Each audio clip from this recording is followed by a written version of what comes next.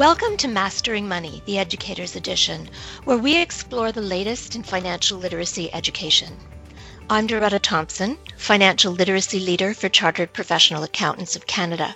We provide no-cost programs and free online resources that help Canadians own their finances and learn the language of money.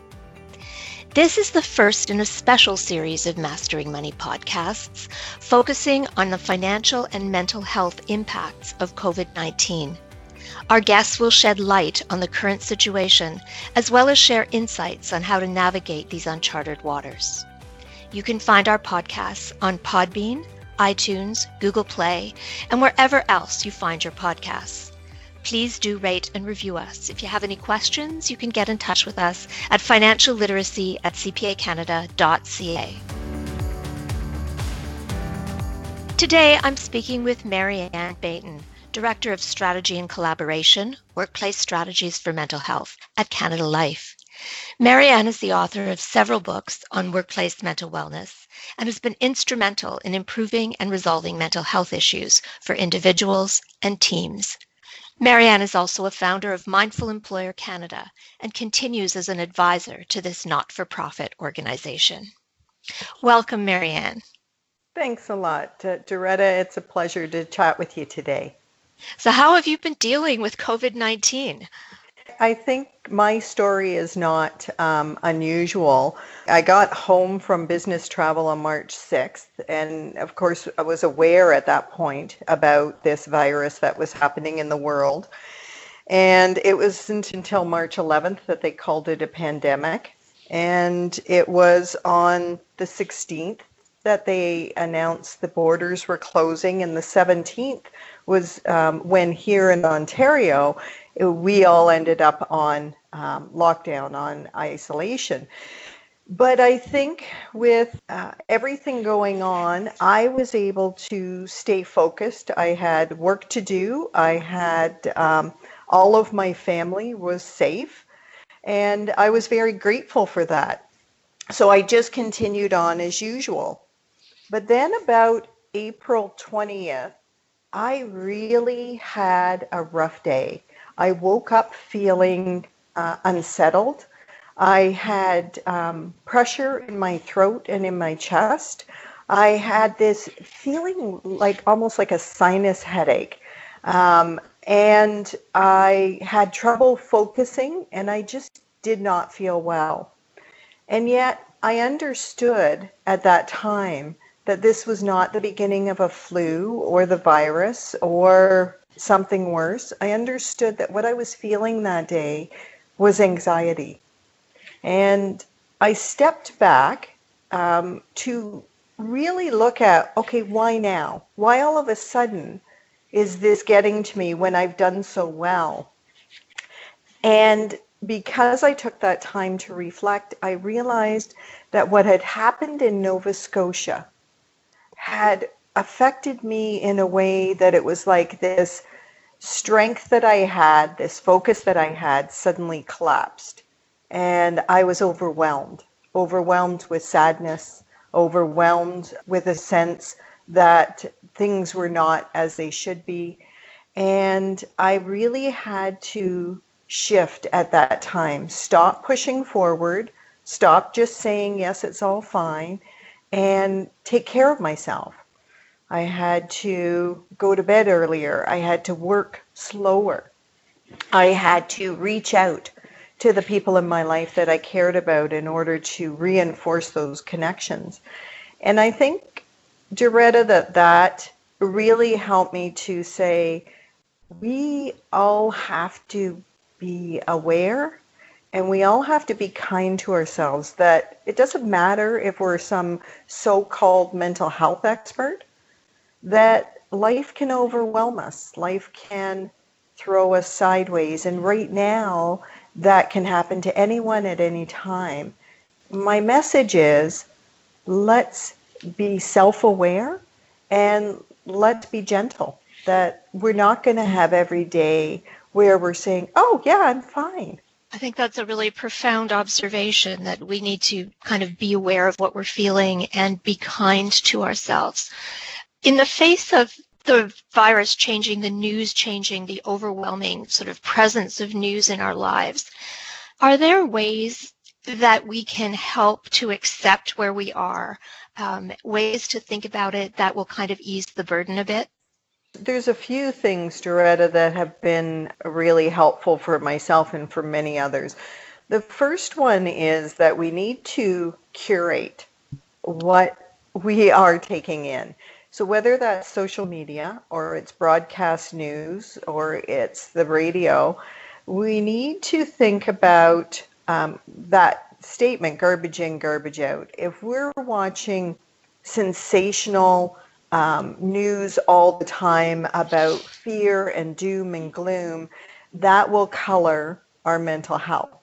We need to stay aware, but it's very simple to take in the news 5 minutes, 2 or 3 times a day. You're going to get what you need to understand what the best practice is, what the sources that are credible have to say to us, and yet you're not going to be overwhelmed with it.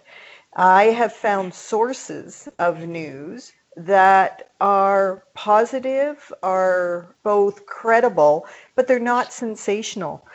In Canada, I think listening to the newscasts that our leaders are giving us each day, it can be the best source, can be a source where you hear what you need to hear about what's shifting and changing. But the other part, which I think is equally as important, is that we curate our social media. I have LinkedIn. I have over 4,000 connections on LinkedIn. I have Facebook, which is my family and friends. But I have found a way to turn off anyone who is unusually angry, negative, ranting and raving, putting other people down. I just don't allow that on my feed. So for me, social media is a place for like-hearted people. They don't always agree with me, but they always agree that we should strive towards the greater good.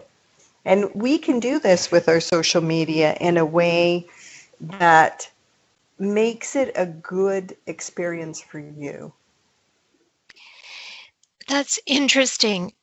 The idea that we can curate both our access to news and curate our social media. It's like we're trying to find ways to be in control of a situation where there are many things in which we're not in control. Yeah, exactly, Doretta. And I think somebody said, find what you can control and control the heck out of it, because what we can control more than anything are our thoughts and our emotions. And the way we control that is by choosing what we take in, choosing what we focus on. And there are people that have never tried to manage to control their thoughts, their emotions. And once they do, once they understand the power they have to do that, their life changes for the better. So how do we go about learning how to control our emotions? So emotions are simply information. If, as I described to you, when I woke up and felt really down, really blue, I understood this was information that I was getting. It was not who I am. It was not my fate that now this is it. This is what I have to experience. It was information. And I paid attention to it to understand the source. What was different about today? What were the thoughts? What was the information I had that was making me feel this way? And when I examined it and understood what it was, then I took that information to change how I was experiencing the world in order to make it better. Now, Doretta, I don't want to at all minimize the experience of clinical mental illness, because that goes so far beyond me feeling blue for a day. And there are times when emotions are information that we can act on, and there's times when we are ill and need to reach out for help. They're not the same thing. If you're actually ill, then it will be very difficult for you to take that information and act on it. That's why right now there's so many great resources that are available. So much more in mental health is free right now than has ever been. And I just want to share, there's a website called ementalhealth.ca, which has ways on there that you can say, is what I'm feeling normal in this abnormal situation, or is it something more? So you can actually screen yourself, and then there's so many places to reach out for help. If you feel that you're in crisis, we now have a national crisis line, Crisis Services Canada, where you can reach out and they will find you a local service to help you with whatever you're dealing with. And Kids Help Phone, which has been there as long as I can remember, now has text and chat functions as well as their hotlines. So all you have to do is put that into your search engine, Crisis Canada, eMental Health, or Kids Help Phone, and you can find what you need. But if you really feel like, no, I'm not at that place right now, then stop. Look at the emotions you're feeling. Question why you might be feeling it, and then change things. And people who have dealt with depression all their lives have told me that the first thing they do when they feel like they're sliding again is they change something. Because if you do what you've always done, you're going to keep going in that direction. So you need to change course, change what you're consuming, whether that's news or it's the food you're eating or it's substances you're consuming. Change what you're focusing on, change who you're reaching out to in order to change your situation, the emotion that you're feeling. So stop, think, ask why, change something. I think we're all kind of familiar with the stages of grief. Is there something very similar that's happening in our stages of moving through the reality of this, of COVID-19 and how it's affecting our everyday life? Yeah, so Elizabeth Kubler-Ross was the individual responsible for the stages of grief. And since then, people have taken that curve, that approach, and applied it to the issue of change.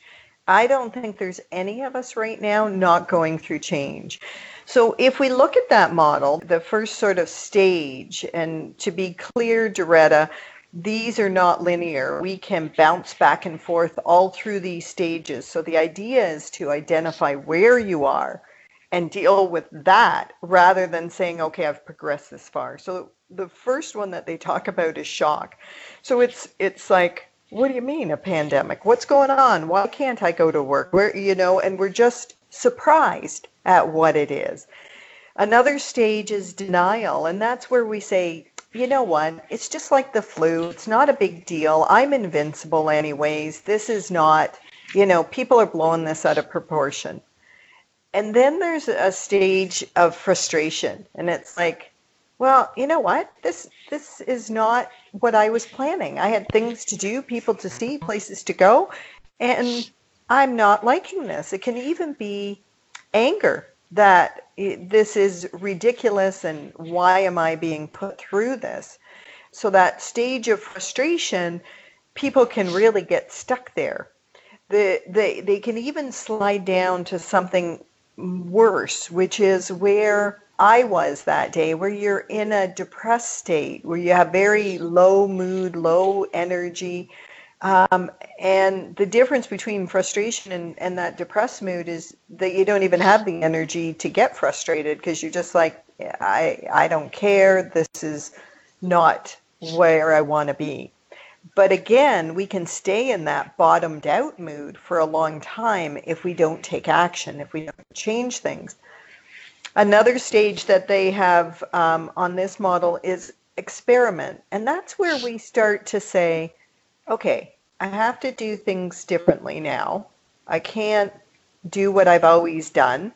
And so what is it that I will do? And we try things. Well, maybe if I go to bed earlier, okay, well, I went to bed earlier, but I didn't sleep. It didn't work for me. So maybe I'll start using devices at 9 o'clock in order that my brain can start to slowly settle down rather than just work until 11 and then say I can't sleep. Maybe I'll start eating more healthy food because all this sugar or all this salt is keeping me up. So we start to experiment with what might make it better for me. And I think that's a stage all of us should be in, if we can, to start to say, if I was to have the ideal healthy life in this setting, being isolated from home with or without other people, what sorts of things could I put in place that would optimize this particular experiment? And I like to say that in this very moment, we are living through history. These are going to be historical times that we're going to look back on for the rest of our lives. We're going to talk about our experience of the COVID crisis. And we can create the story that we're going to tell. We can talk about who we reached out to get help in this time, who was there for us, and how did we help other people? Who did we reach out to support? And how did we cope? What was the challenge that we faced? But then how did we face it? So this is a really important place. And all of this idea about being in the moment, thinking about how you're going to tell this story is really what mindfulness is all about. Being present, being aware that we are currently creating those memories.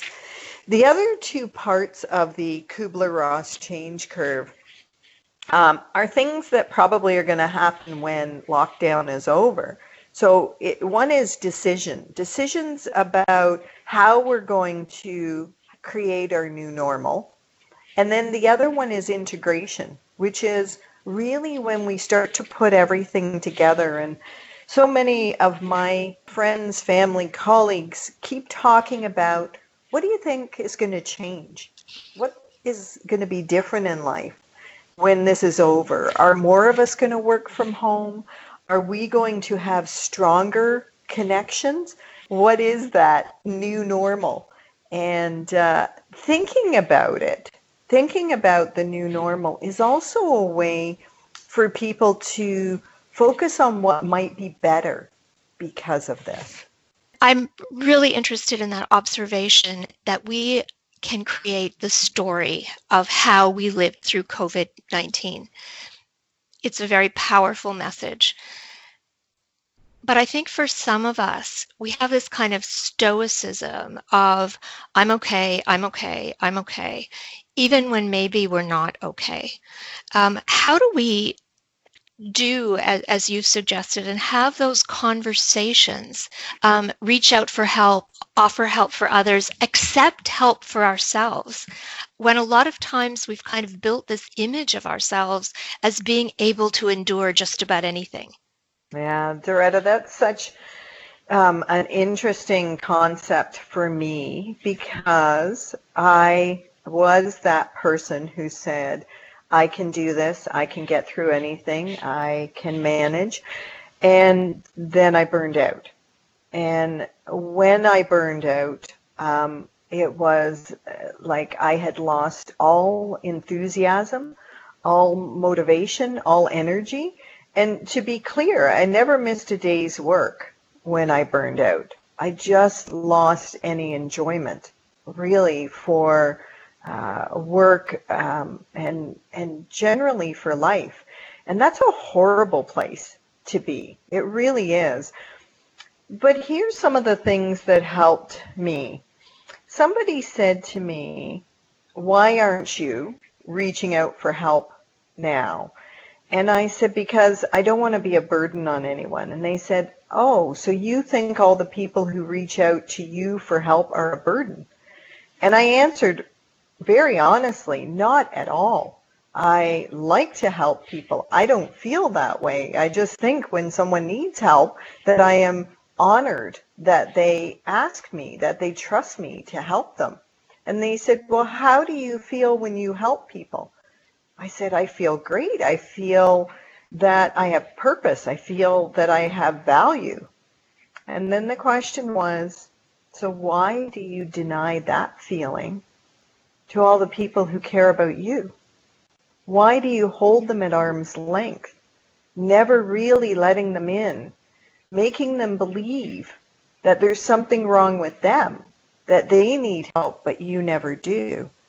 And it was honestly like someone slapped me in the head, because I realized the truth of what they said, that when you hold people at arm's length, when you always say, I'm fine, I don't need anything, you are preventing real intimacy, real connection with people, because we want to feel that we have mutually beneficial relationships, not just that you're being patronized or taken care of by others, but that we are connected together.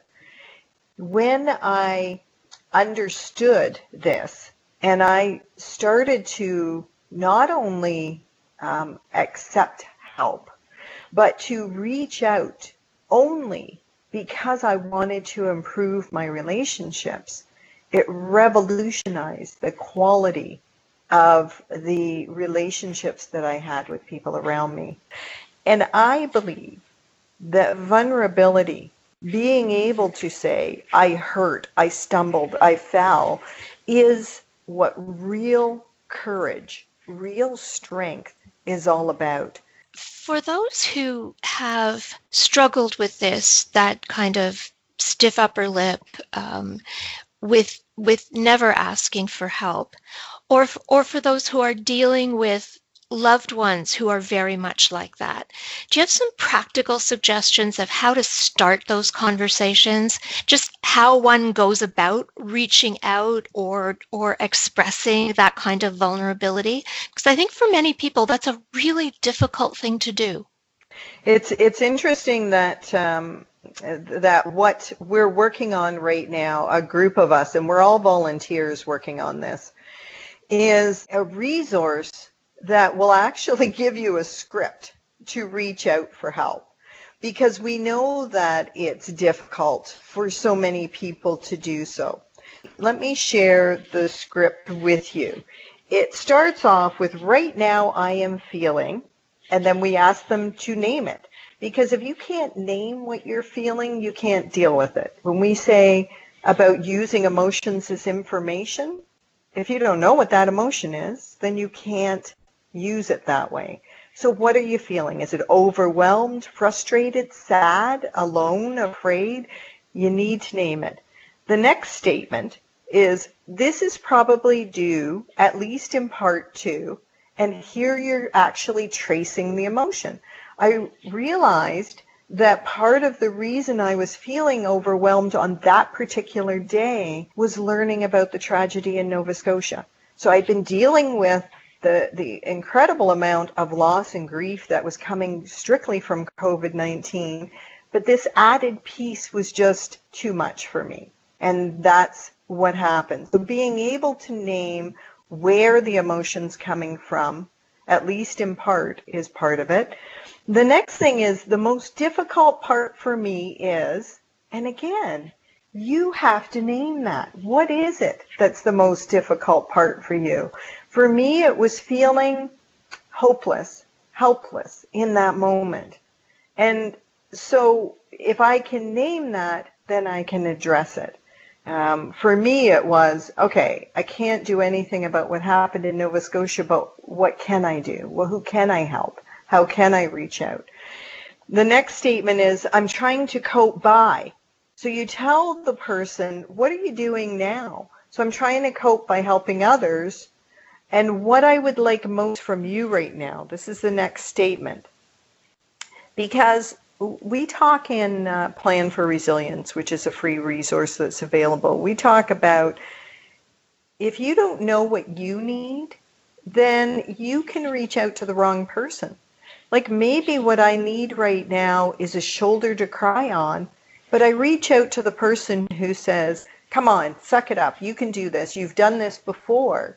But that's not what I want. I want to vent. I want to cry. Or maybe what I want right now is someone who's going to make me laugh. But I get the person that's going, oh, that's so terrible. Know what you want from people and ask them. I want some encouragement. I want you to help me get perspective. I want you to distract me. Make sure you know what you want from them. And to understand that the first person you reach out to may be dealing with their own stressors right now, and say, you know, I understand if this isn't where you're at, and thanks for listening to me. And then you reach out to somebody else. That is going to be in this new resource that we're calling What Now? And it really gives those people who have never reached out the script to follow to do that. As we learn how to ask for help, one of the most difficult things, certainly that I find with the situation that we're in right now with COVID-19, is that we cannot be physically present for people when our physical presence would actually make an enormous difference, when we could help relieve, take things off people's shoulders, and we're actually prevented from doing that. Do you have any suggestions of how we can help, given the reality of the situation that we're in? You know, the ingenuity of people right now is just amazing. And again, Doretta, the idea of look for the helpers, look for what people are doing. So we have taught a 95-year-old how to use online video chat. We have found that we can have things delivered to anybody's home, wherever they are in the world, that we can order something and it will be brought to them. We have learned how to wash ourselves, deliver things safely ourselves. We have learned how to buy technology that can be on all the time, so that especially people who may not be able to get around, they're just constantly connected to us. So there are ways that we can reach out and help. And yes, it would be lovely to give people a hug, but that is not possible right now. And there's many other ways that people can feel we're there for them, they're not alone. And when we talk about our new normal, this is going to be part of it, is that those folks that are in nursing homes, that are working in isolation, they never have to be all alone ever again. There's ways to connect. Do you think that COVID-19 has sort of opened your eyes to anything new about mental wellness? Do you think that it's going to change anything, that we will come out of this differently? Oh, for sure. I think there's lots of things that are going to be different. I think that understanding your own mental health, being aware of it, is going to be the new normal.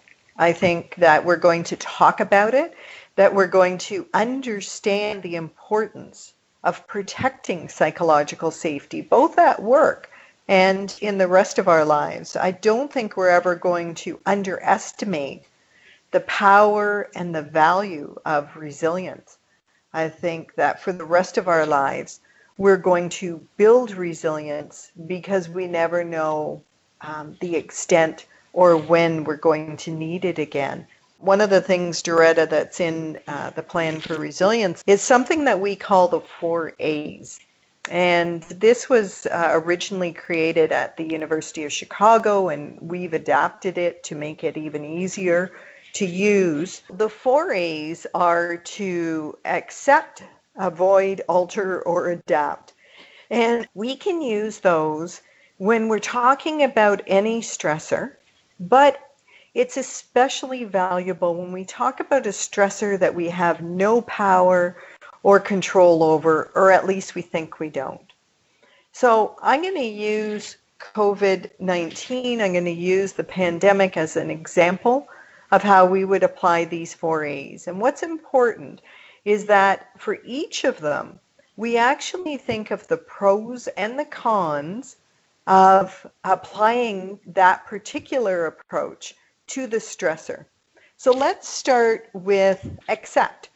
So when we're looking at this pandemic, to accept it, some of the cons may be, well, then you might minimize it, or you might not take it seriously if you just say, well, it is what it is. And so we have to be careful that when we accept a stressor like this pandemic, that we're not minimizing, that we're not being delusional about it, and we are giving it its proper due. On the other hand, the pros of accepting it are saying, okay, we're not going to wish that it wasn't here because it is here. We're not going to rage against it being here because that's not going to help. We're going to say, okay, this is the reality. If I accept that this is the reality, what are the things I can do to deal with it? You know, in terms of my feelings, my emotions, but most importantly, my actions. If I accept that this is real, then what are the precautions I can take? I can listen to the best credible advice and I can follow it to the extent that I'm able, and that's accepting.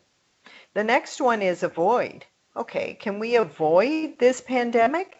At first you may say, well, that's ridiculous, that's in denial. Well, no, it's not, because the positives about avoiding the pandemic are, if I have accepted that it's real and I'm going to avoid it, that means that I will wear a mask when I'm out in public to try to stop the spread for myself, for other people. I will stay home as much as I can. I will build up my immunity by eating healthy and exercising and doing all the things I can so that if I did get it, I would avoid the worst symptoms. And I will do whatever I can to avoid contracting it. Doesn't mean you avoid the stressor altogether. It means that you avoid the worst of it. Now, again, on the con side of avoiding, it means that we don't say, I'm going to avoid it by staying in and never going out again, because we need to think about, well, how will we manage, how will we have social connection, how will we have a good quality of life? So balancing that. When we talk about altering means how can we change our environment? How can we change what's external to us to deal with it? And when we look at the pandemic, well, there's a lot of things. We can alter our environment by starting to put processes in place where our environment is clean, where we wash our hands. Somebody was saying the other day, you know, the recommendation is we wash our hands for 20 seconds, which is way longer than, at least double the amount of time I ever washed my hands. But when I do it, I also know that 20 seconds of gratitude actually changes your physiology. And so I now use those 20 seconds of washing my hands to also be in a state of gratitude, so that I'm doing double duty, right? I'm changing my physiology to be more positive, and I am also protecting myself, altering the external environment while I'm actually altering my internal environment as well. So we think about what can we alter and make sure that the alterations don't actually make things worse, like having so much bleach that I am doing myself more damage and I'm putting myself more at risk, because having exposure to a lot of chemicals right now is not good for our health either. So we need that balance. And then the last one is adapt. adapt, which is instead of the external environment, changing the way we interact with it. So gratitude that I just talked about is one. Focusing on a positive future is another way we can adapt. Reaching out to people and having them reach out to us. These are all ways we're changing our thoughts and emotions, which is what the adapt is. So you can see that if we take something like a pandemic, which some people might just say, it's completely out of our control, and we start to focus on what we can control around our experience of this, that there's a lot we can do. So in that plan for resilience, look up the how we can choose our actions, and you can do that with literally any stressor. I did it when I was taking care of my mom at the end of her life. I did it after I lost her. And you find that even these things that seem overwhelming, there's a lot we can do to bring ourselves back to the present moment, control what we can control, and choose how we will experience these things. As you talk about this plan for resilience, I wonder if we could explore a little bit exactly what resilience means. I mean, for a lot of us, we think about resilience as being kind of synonymous with strength, and for some people that evolves into a certain kind of stoicism. How do you see resilience? So what's funny, Doretta, is actually I saw resilience as blame the victim. So in other words, we're going to have a toxic workplace or a toxic relationship or a difficult situation, and you ought to be more resilient. In other words, you ought to suck it up. And for that reason, I resisted resilience for a long time. And then I found out that what resilience actually is the ability to deal with whatever life throws at you. And I can tell you for sure that life will throw at you frustration, relationship breakups, loss, tragedy, pandemics. And these things are inevitable.